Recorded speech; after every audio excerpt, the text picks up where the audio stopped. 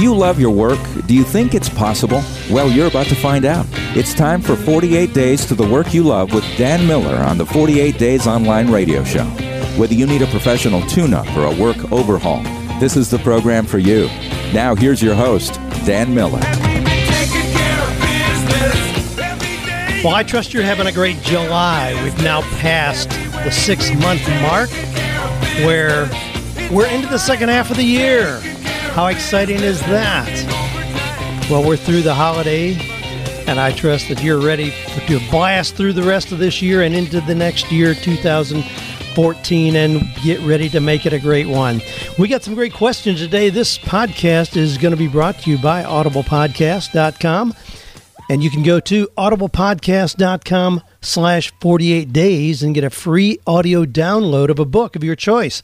I'm going to give you some suggestions here in a little bit, some specific suggestions. You know how I feel about books, the value they bring to our lives, and I'm going to give you some that you can pick up for free to get you started on that process of listening to or reading great books. Well, I'm going to title our theme today, Stop Wasting Time Throwing Stones. Got a quotation that I'll explain that in a little bit. Some of the questions we'll be covering today. Dan, how does one meet with rich individuals when you're surrounded by a sea of broke folk? Well, we'll have fun unpacking that. How do you do that? Can your job search methods work for people with criminal backgrounds as well as the long-term unemployed? Dan, can I be a health coach if I'm overweight? How can I develop connections that you say are so important if I'm an introvert? After 20 years in my profession, I've been told that my skills are stale.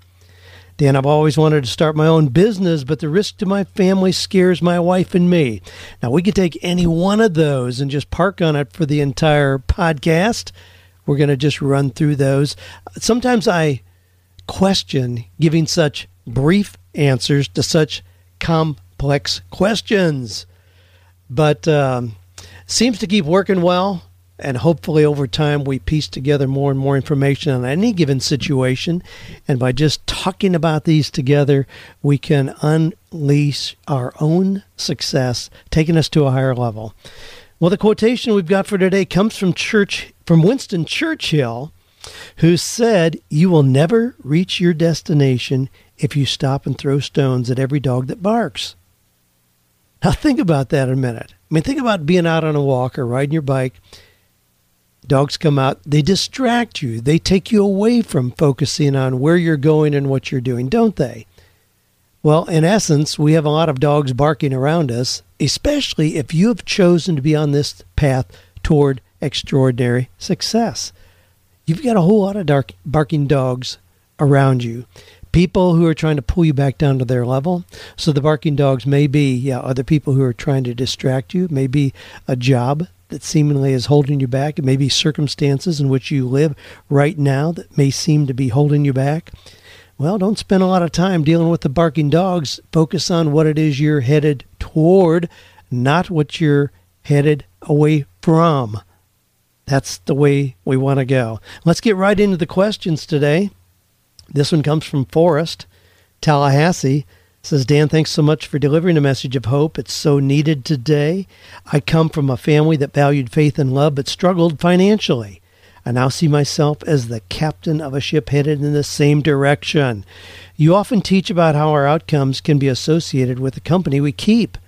As I look around at the individuals in my inner circle, I truly believe that it needs a renovation. My relationship 101 question then is, how does one that is surrounded by a sea of broke folk meet and fellowship with financially sound individuals? Well, Forrest, your question is one that we hear a lot. In 48 Days to the Work You Love, I've got a 48-day schedule right in the front of the book. Day 47, the instruction is take a millionaire to lunch. And I have more people stumble on that than anything else I recommend that they do. Gee, how can I do that? How could I possibly take a millionaire to lunch? Well, there's a whole bunch of things that you can do.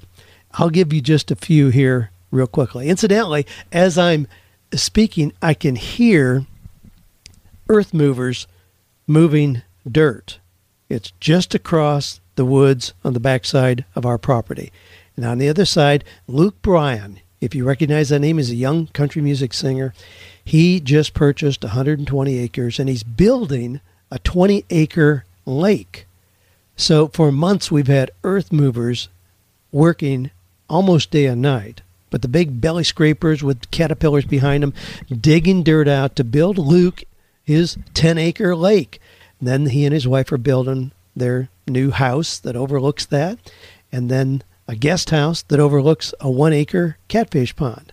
Now, there's an example. I mean, I can walk over there because we're neighbors. And he happens to be somebody who is a fairly recent millionaire, but obviously has done really well with country music. I mean, there are people like that all around you. Now, yes, I know I live in Nashville, Tennessee, Franklin, Tennessee, and there seems to be an inordinate number of people who have done really well around here. But I'm sure that's true with wherever you live as well, where you can just find those people. I had a lunch 2 days ago with a young guy who manages the farm for Tim McGraw and Faith Hill. Now, again, some superstars that have done quite well, to say the least. They just bought an island down in the Bahamas, and they're diverting some of their attention down there. Thus, their farm is going to be for sale. But I've been friends for years with the gentleman who manages their farm, and we can go out there anytime. We've been out there many times where we go out and hang around, and Tim and Faith, do spend time on the farm.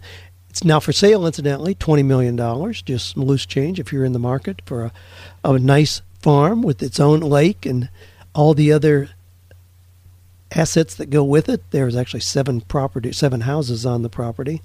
But anyway, let me just give you some points for how you can get around millionaires, spend time with them, and it's really not that complicated. Attend book signings. I mean, I recently attended a book signing for Michael Hyatt's book, got to meet Stu McLaren, Ken Davis, and a whole bunch of other top business leaders from the community here. Cost to attend that? Nothing.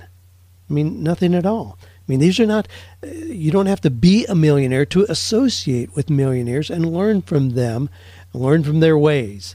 And I do believe that's an important principle to elevate our own success. Watch for business breakfast. I attend probably a couple a month. They're free because they're sponsored by local businesses.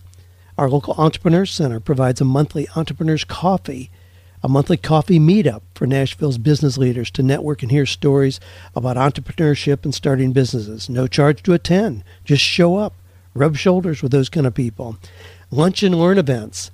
Now, we have a lot of them here, so I'm familiar with this area, but I'm sure they're available wherever you live. Look for those. Here we have the Scarlet Leadership Center as one example. They provide monthly lunch and learn leadership events free to anyone who wants to hang around leaders and high achievers.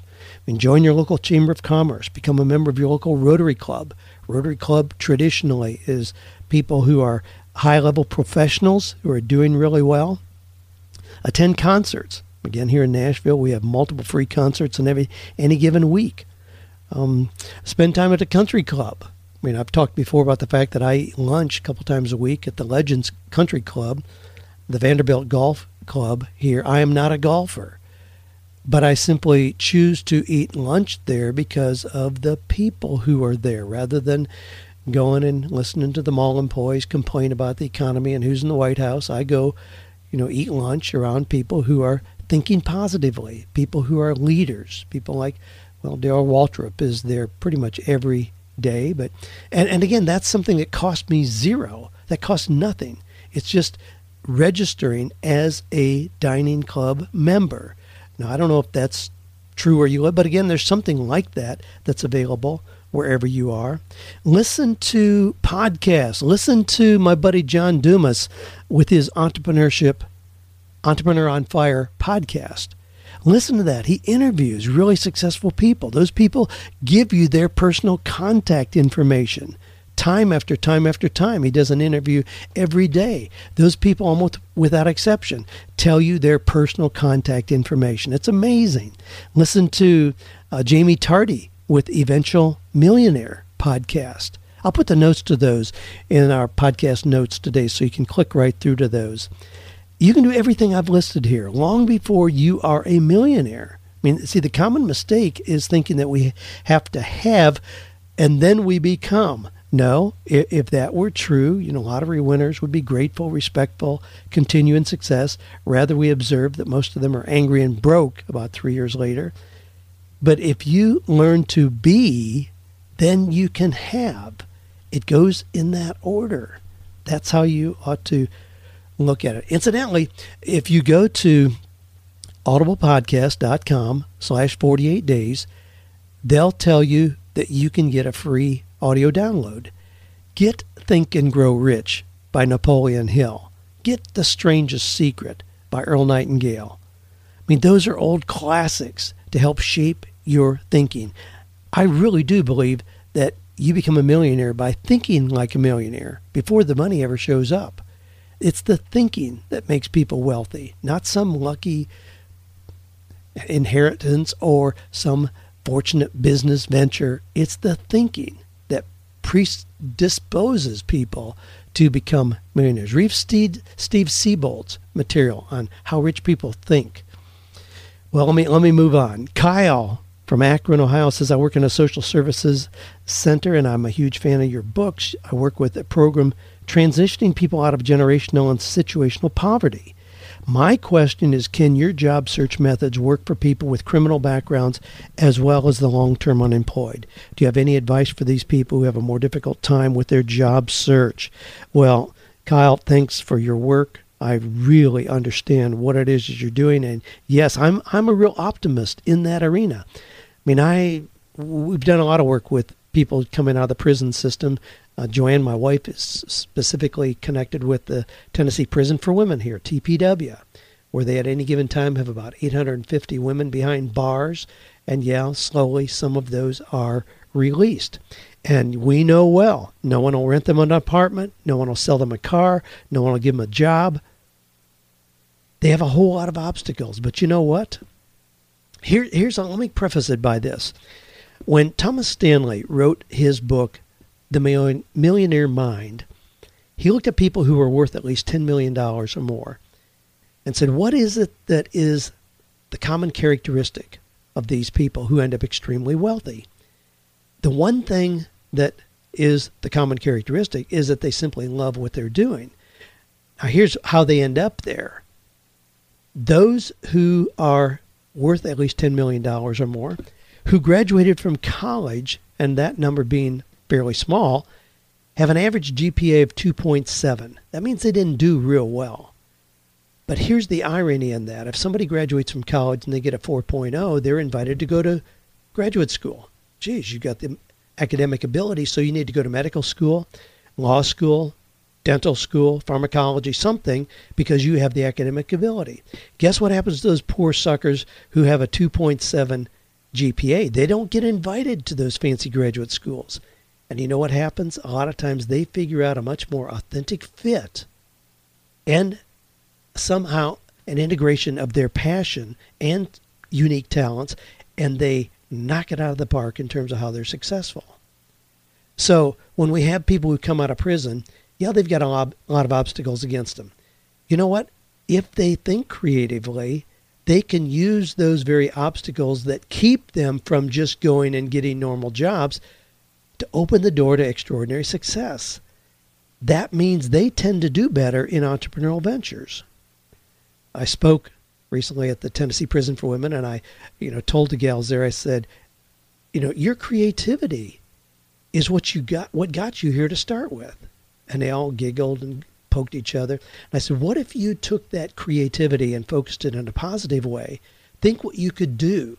Think about the unique things that you could do out here that are not being done well, new things that you could start, and you could unlock success for you that most people never experience. Now, that we know that's true for people who are coming out of prison. For one thing, they don't tend to do very well in traditional jobs. You put them in a cubicle and tell them you pay them $10 an hour, yeah, they're going to sabotage that system real quickly. Many of them were used to big chunks of money, although they attained that illegally in their previous days, but they're still used to doing something that has a big payoff.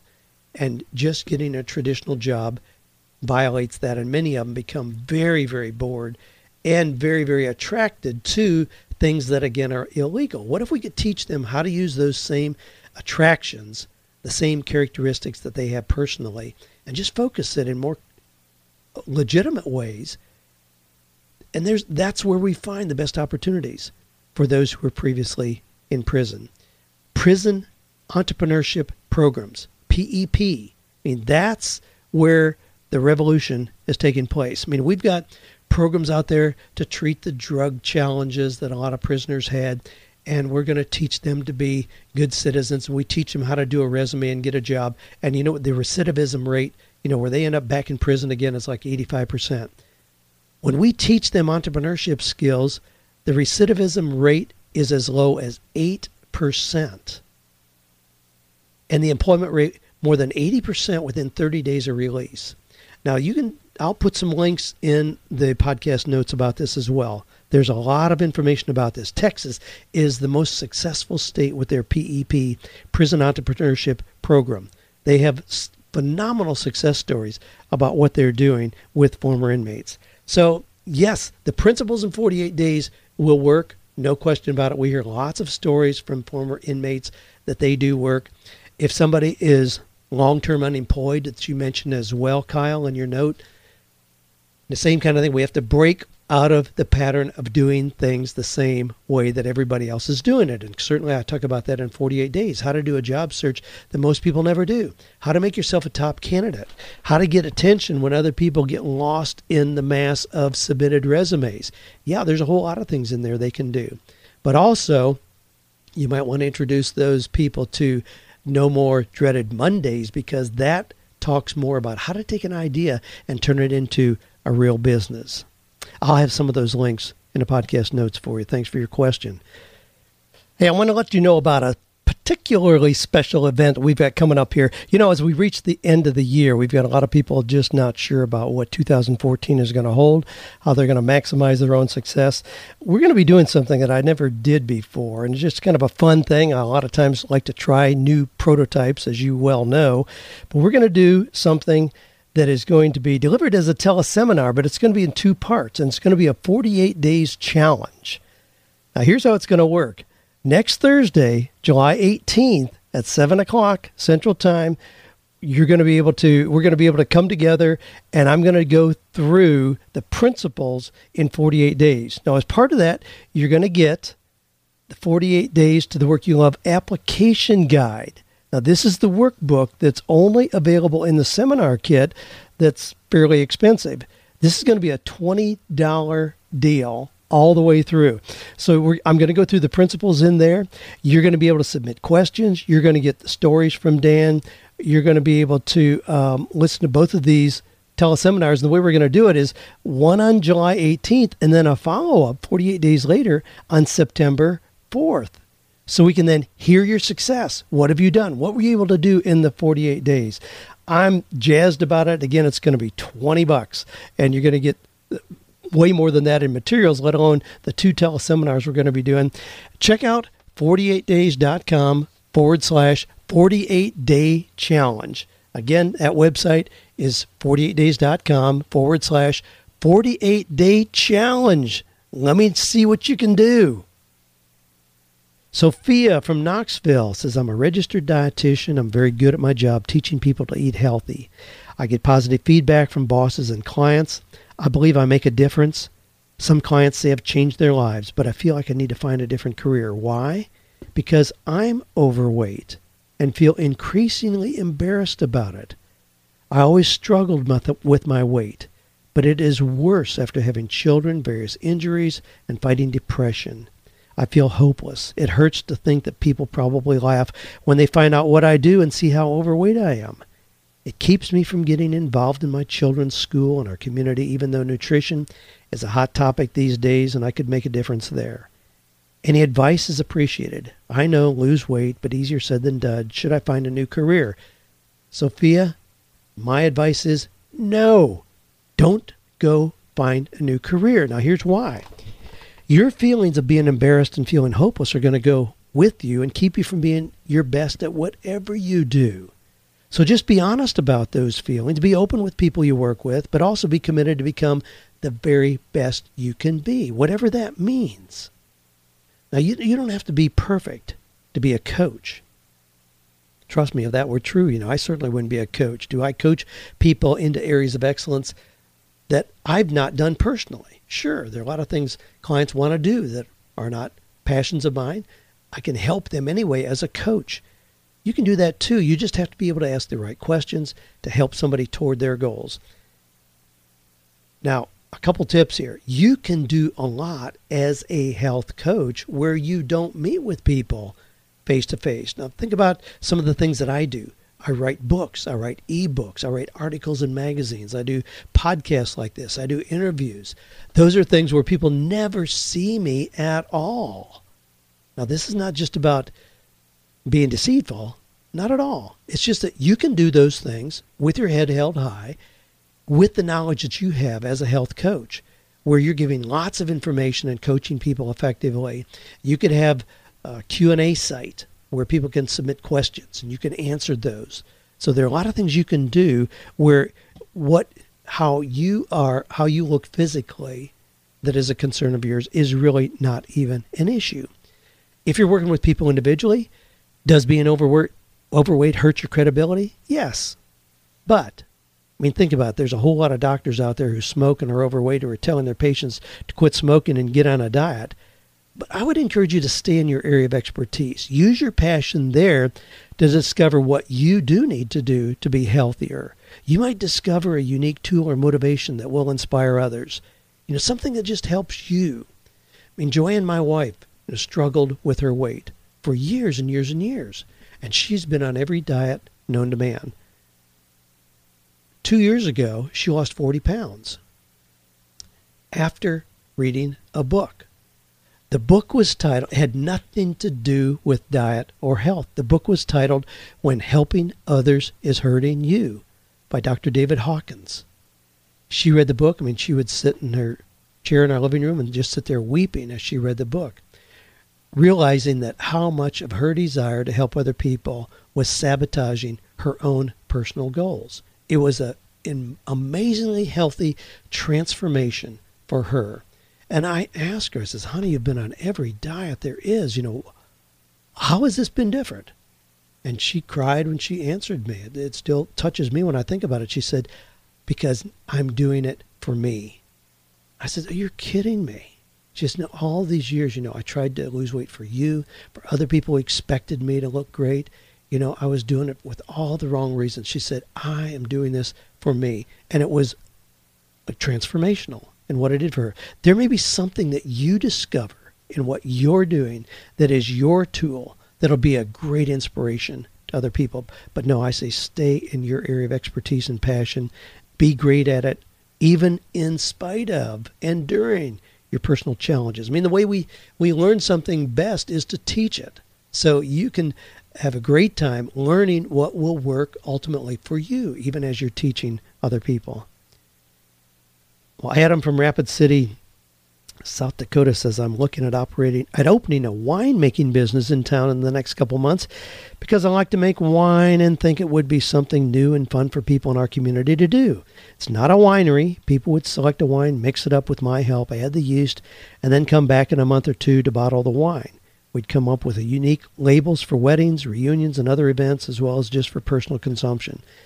I'm hoping to advertise before we open to at least get customers signed up on a mailing list, maybe set up appointments to make a certain kind of wine. Do you have any suggestions on how to get out there before I have many of the details finalized? Thanks for the podcast, everything else you do. Well, Adam, I think it's a cool idea, but I think you're going after a really small, targeted market because you're identifying people who are interested enough to invest the time and energy to have a special blend of wine, but they aren't going to just do it themselves. It's really not too complicated. We have lots of friends who do their own wine, and then we sample, the new products that they have, the new blends that they have. If I had any interest at all in that, I'd probably just do that myself. So I think you've got a really tight niche here of people that you're going to have enough interest to do what you're talking about. However, can you promote that in an event? Sure. Go to local wineries. Tell them what you're going to. Don't think of them as competition. Think of them as referral sources for you. Hang around other people. Here you can go out to Arrington Vineyards, just about 3 miles from my house here. It's Kix Brooks's newest venture, and it's really rocking on Friday nights. They have live music out there, and you're going to be hanging around a whole lot of people who enjoy wine, are buying wines, are experimenting, are open to the idea that you're talking about. Boy, I'd mill around a crowd like that, be telling them what you're doing, hand out business cards. Those are the kind of places. Go where people who are hanging out already, who would be good prospects for you. Let them know what you're doing. Paul says, from New York, greetings, Dan. You've occasionally mentioned that you are essentially an introvert. Now, this is an interesting question. Recently, you mentioned during the podcast that although you are introverted, you understand the value of relationships and being connected. I think I have allowed my introversion to be a barrier to being connected. Do you have any suggestions? I honestly think there are two things at work here: introversion and subsequently underdeveloped social skills. Thanks for everything you do. And you and your team do. Incidentally, have become more active recently in 48days.net. Really appreciate the people there. Well, interesting question, Paul. I think, a lot of what I talk about is being true to yourself. Know thyself, and to thine own self be true. As Shakespeare talks about, then thou canst not be false to any man. Well, know yourself, and to thine own self be true. So you don't have to change who you are if you recognize how you function best. But then balance your time accordingly. Now, as an introvert, I spend probably 85% of my time totally alone. So I'm writing, thinking, even doing podcasts like this, reviewing questions. Those are the things that take up about 85% of my time. The other 15%, I spend speaking, doing interviews, having lunches with people, those kind of things that put me in social situations. If I were in social situations 85% of the time, I would be emotionally drained, emotionally depleted. But spending a great deal of time, the large proportion of time in solitude, allows me to be energized when I then engage with people. And I have people, I have people who comment on, what a great listener I am and what a great person I am to have at parties and all of that. That's not where I function best or could function for the biggest percentage of time. But because I understand that those are important connections, sure, I can do that and have a lot of fun doing that. I look forward to things when we're going to be out, when I know it's a brief, limited amount of time, sure. But you can do the same. Yes, connections are important. I don't think being an introvert implies having poor social skills. You can learn the importance of remembering somebody's name when you shake hands, the importance of looking them right in the eye, the importance of, the kind of conversation that you initiate, being a good listener. And you can learn selling skills if you're an introvert. You can learn great social skills. So I don't think those are causations in terms of being correlated. I think that you can have great social skills even if you are an introvert. Now, again, that I've mentioned a couple free books that you can go get. For you, the book I would recommend, and again, just jump on audiblepodcast.com/48 days, and you can pick up a free book. For you, I'm going to recommend Susan Cain's book, Quiet: The Power of Introverts in a World That Can't Stop Talking. It is a wonderful book. I took it, when I first read that, I took it on a weekend when we were down at Dave and Sharon Ramsey's lake house. I must have had 8 people in the course of the 2 days down there ask me about the book because they just saw what I was reading, who then jumped on and got it themselves. Everybody knows people who are more comfortable as introverts. Yes, the whole world tries to push us all to be introverts, to be cheerleaders, to be Robin Williams, out there the center of attention. But obviously, a whole lot of us are not. Quiet: The Power of Introverts in a World That Can't Stop Talking. A great book to help you understand and leverage your introversion. Great question. Well, hey, just a note, I ought to remind everybody that this is Dan Miller in the 48 Days podcast, taking questions from you, the listeners, which I absolutely love reviewing every week, whether those come in the audio format that you can do using SpeakPipe on our link from the podcast page or just writing it out, which most of you do. But you can go to the 48days.com site, click on the podcast link, and you'll see an opportunity there to leave your podcast question, which I value and appreciate you being so open and sharing your concerns in ways that we can discuss them and all go to higher levels of success together. Well, Karen from West Virginia says, I'm 50-something. I've been unemployed for 4 months now. I'm struggling to find a job in my current profession. After 20 years in my profession, I've been told that my skills are stale. That hurt. Honestly, I'm not sure I want to continue in my current profession. To be honest, it bores me, but it's allowed me to make a 6-figure salary. Because my funds are running low, I worry about quickly taking a job in my current profession just to bring in money. I've struggled to nail down my passion and turn that passion into an income source. I want what I'm passionate about to sustain me into retirement since I have no retirement income saved. I definitely want something I can do anywhere so that I don't have to go into a building. I feel desperate. Well, Karen, you don't describe here what your profession is or what your passion is, so we've got a lot of unknown. But you present somewhat of a catch-22. You want the income of your profession but don't enjoy the work. In this particular position that you describe yourself, unemployed for 4 months, money running low, get a job. Get in your profession, get a job. There's nothing wrong with taking another job for the short term. But you don't have to ever see it in the same way again. You can recognize this is not your long-term goal. This is not your long-term passion. But taking a job there right now, that's not just caving in or cutting off following your passion. Just see it as a reasonable vehicle to allow you to continue developing your passion. So view it in that way. Yes, you're going to go do that. Yes, you know you can make reasonable income there. I knew a lady one time who had her PhD in plant pathology. Well, she wasn't real thrilled about the kind of research positions that had been opened up to her because of doing that. But ultimately, I recommended she continue doing that, at least get a job immediately. She was without a job. She needed to get a job. That was the most marketable skill she had, having a PhD in plant pathology. Positioned her for very high-end kind of positions, very niche positions. Very few people are going to have her academic qualifications to come into that position. So yeah, go ahead and do that, but that doesn't mean you're stuck. A lot of times when we go through transitions, we realize, wow, what I've been doing is not really what I want to do. But you know what? For the short term, we need to go ahead and continue doing what we have been doing because it is our most identifiable and marketable skill. But you can go back into it knowing that you'll never view that job the same way again. It's not your dream job, but it's a reasonable vehicle to allow you then to develop where you want to be ultimately.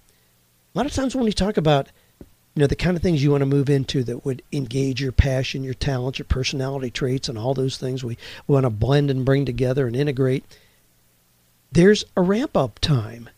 There's a reasonable starting time. It's not the kind of thing. If you say, oh, man, I'm one of those 81% of Americans who wants to write a book. I got a book inside me. I know it's there. I want to get my book going. Fantastic. You know when you're likely to see income from the book that you start writing today? 2 years from now. That's pretty typical, the lead time from when you start to write a book from when you're going to start to see any reasonable income, if you see income at all from writing a book. 2 years. So don't just stop everything else and do that. No. Write in your discretionary time. Find those 10 to 15 hours a week where you work on that book. You're pulling it together. You're excited because you have the emotional energy because you're not in a position of desperation. You're still paying the bills. But now instead of seeing your job as the only thing or the most important thing in your life, no, it's this book you're writing, what you're going to share with the world. You're excited about it. You're talking to other writers. You're going to book signings. You're going to book launches. You're seeing the creative things that can be done to get you in the game. I mean, those are the things that energize you. That can pull you forward, even if you're in a job that you're less than thrilled about. Not an unreasonable method at all. Kate from Maine says, Dan, I've been listening to your podcast for a few months now. You've given me the confidence to start working on my own business. I love baking, and I've come up with several recipes for gluten-free cookies. I'm doing some test marketing by selling them at the office where I work. People love them, and I can't bake enough. There are two problems. One, I'm a single mom, and already I'm tired without adding in starting a new business. And two, as much as I love baking, I can't see myself doing production work 8 hours a day. I love the creation of recipes and making specialty items like cakes. My original idea was to start a cookie business, but now I'm not sure. I want to keep moving forward, but I feel stuck. Help. Kate, I love what you're talking about doing. And yes, I think in this kind of business, you have to do it all initially. But as soon as you have a little bit of success, you can easily get help in the production part. Your specialized value will be in coming up with appealing names for your product and then promoting and selling. My daughter, Ashley, this last weekend sold fudge for the very first time in her life at her community farmer's market. So the community all got together. I think it was at the Ag Center, and everybody had a little booth to sell their things. She had her own fudge. She was so excited, had her little girls help her in the making of that.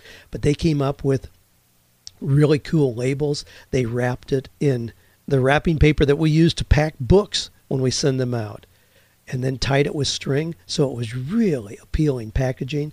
She made up this great little label, called it Fantasy Fudge, and she, in essence, realized she can make $95 an hour selling her fudge.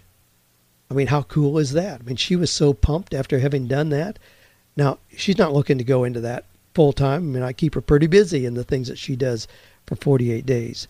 But just recognizing that there's a market, that people love something you made, what a great feeling to know that. If, in fact, her Fantasy Fudge takes off, is she going to spend 8 hours a day working in the kitchen stirring? No. She's going to get somebody to make that, where she just shows up, picks it up. There's somehow a share of revenue, obviously, in that, but the real money comes from selling something, not in making it always. It's easy to get people to make something. It's easy to find competent cooks work in a kitchen with you. And I know another lady who does big quantities of brownies, cookies, and cakes that are sold to local restaurants and bakeries. She has a commercial kitchen. She has about 7 wonderful ladies that meet her there every morning. They're faithful workers. They don't get paid a whole lot. She does extremely well. It's her business. I won't tell you the name after I've told you the details of that, but that's how you approach this. Christie Cookies, when he first started making those cookies, he made them himself, took them to work just as you're describing. But when he saw the response to those, he turned that into this amazing business. Does he spend 8 hours a day slaving over a hot stove? No, trust me, he doesn't. So just see this as the beginning. This is just the tip of the iceberg. If you build a name for yourself with the great cookies, gluten-free, which is a hot topic right now, cookies that you're making, fantastic. But don't think that you're locked into just doing the business yourself over time. You might want to pick up a copy of Michael Gerber's book, The Entrepreneur Myth, because that's what he talks about in there. A lot of people who have something they do really well start a business doing that.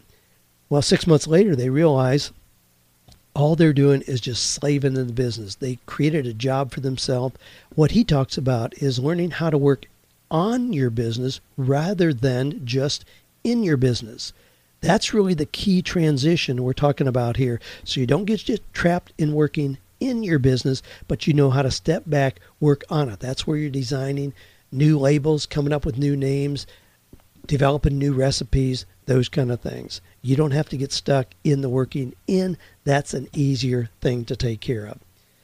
Well, I got an audio question here. Let's listen to this and we'll handle that. Hi, Dan. My name is Gayon.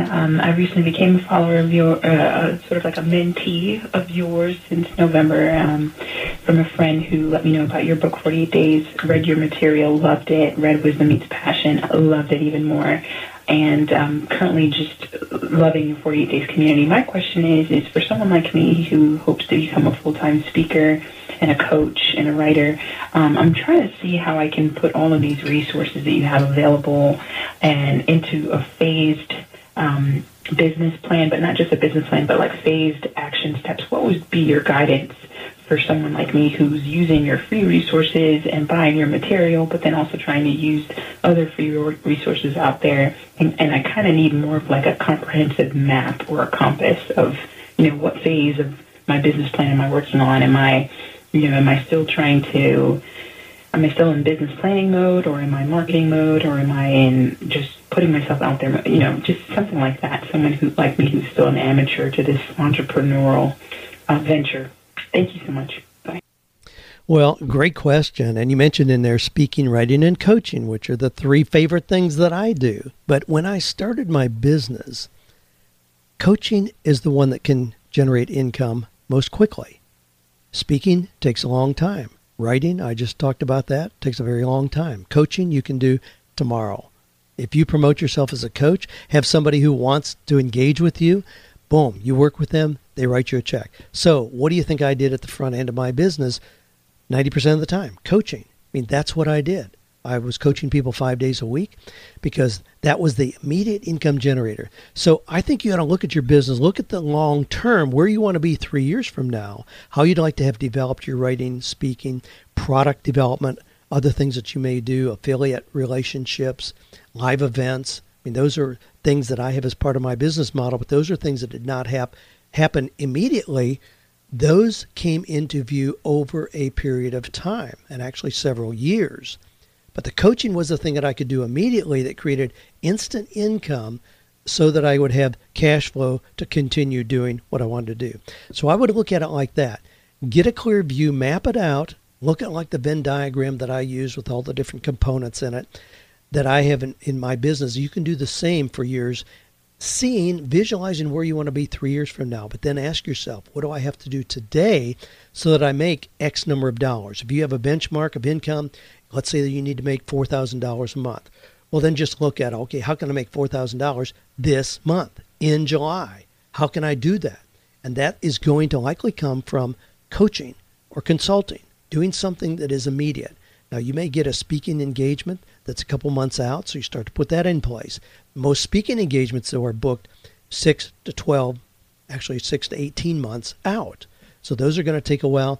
If you're going to write, yes, you can do something. You can write something this weekend, put it up as an ebook or put it on Amazon as a Kindle product. You can do that. We have stories. Andy Traub had a story just recently. He wrote his little book, Early to Rise, and in the first 90 days made over $20,000. Did that really quickly. You can do that with some of the ways of getting your writing out there now, but just map your things step by step by step. When Dave Ramsey and I sat down and mapped out what we want our businesses to look like, this is 22 years ago now. I mean, we saw all the things that we're doing, but we both recognized we couldn't do everything immediately. Dave already had a vision of what is now Financial Peace University. He already had a vision of all the other components, having employees and all that. And we both agreed that, we can't do that instantly. We have to build on the success of individual coaching, which is what both of us did initially, to then give us a foundation so we could move into the other parts of our business. Sounds great. I'm sure you'll have lots of success with that, a lot of opportunities in all the things that you mentioned. Well, Trey says, I'm looking forward to attending the Innovate event in September. Now, Innovate, you've heard me talk about that. I just added some more information on that. If you go to innovate2013.com, it'll take you right to the site and show the event we've got coming up in September that so many people are talking about. We're going to have people like Michael Hyatt speak, Chad Jeffers, who's guitarist with Carrie Underwood. Scott Stearman's going to be here. That's the piece that I just added. I put up a little piece about Scott Stearman, who's a internationally known sculptor, and how he's going to be here and start at the beginning of the event on Thursday morning, and in the course of the 2 days, sculpt a totally original 48 Days Eagle. I'm so jazzed about that, I can't sleep at night. But I got that information up there, so you can go check out innovate2013.com. Love to see you here. Trey says he's going to be coming in September. Trey says, I found a quiet cottage out in Leiper's Fork that will be my sanctuary while visiting Tennessee. I remember you saying that you used to assist Dave Ramsey with his HR stuff, but that was years ago. Yes, it was. I used to interview every person that was coming on as a candidate to be hired with Dave. That doesn't happen anymore with 380 people. That was a little more commitment than what I was looking for. I think I was doing that up until I got about 45 people. Trey says, I applied for a position with his company. When I read the job description, I got a huge smile and said to myself, yes, I would love this job. My question is, should I use the 48 days method for the Lampo Group, or is his process so lengthy and thorough that it would not matter? I know the usual answer from your podcast, but Dave's company is run a little differently than most. I wanted your insight. Well, yes, the 48 days principles, lots of people there, if you go up and down the halls there, a whole lot of those 380 people will tell you they used the principles right out of 48 days to get exactly where they are. So, yes, because we talked about things that are innovative, things that will get you noticed when other people are bypassed. How to position yourself as a top candidate, what to do in the first 3 minutes of an interview with them. I mean, all those things are in the 48 days job search, certainly.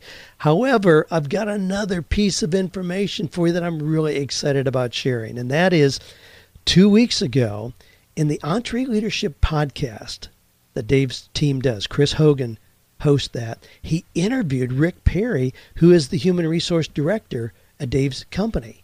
Rick's a great guy. We've been friends, ever since he's been there. I think he's been there about 10 or 11 years, perhaps. Rick was interviewed, and he shared really openly about their hiring process, what they look for, how people do become top candidates. Consideration. I listened to it, and I sent him an email instantly. I said, Rick, I cannot thank you enough, because there have been so many people over the years that come to me and ask me, gee, how can I get hired? Will you put in a good word for me? Dave Ramsey. I can now direct people to this podcast. I'll put the link right to that, but it's in one of the last 2 podcasts. If you go to daveramsey.com, EntreLeadership Podcast. Again, I'll put that in the podcast notes. You can link right to it. But listen to the interview with Rick Perry, Human Resource Director at Dave's. And I know a whole lot of the rest of you are going to rush to that as well, because he did a really great job of just laying out some of the unique things that are required if you're going to get a job at that organization. Well, here's a question from John Doe from Timbuktu. Okay, obviously this is one where the person asked to conceal his name and where he was from. Timbuktu, I know that's a real place somewhere.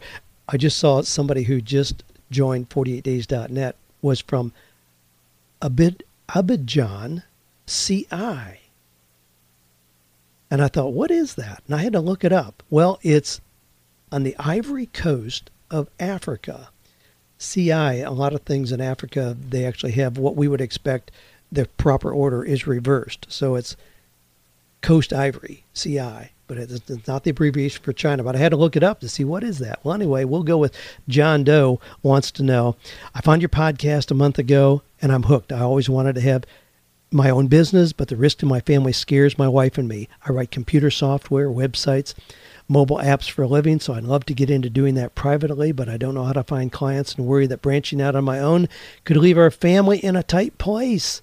As a young father of 4, should family come before pursuing a dream? Any advice for this programmer?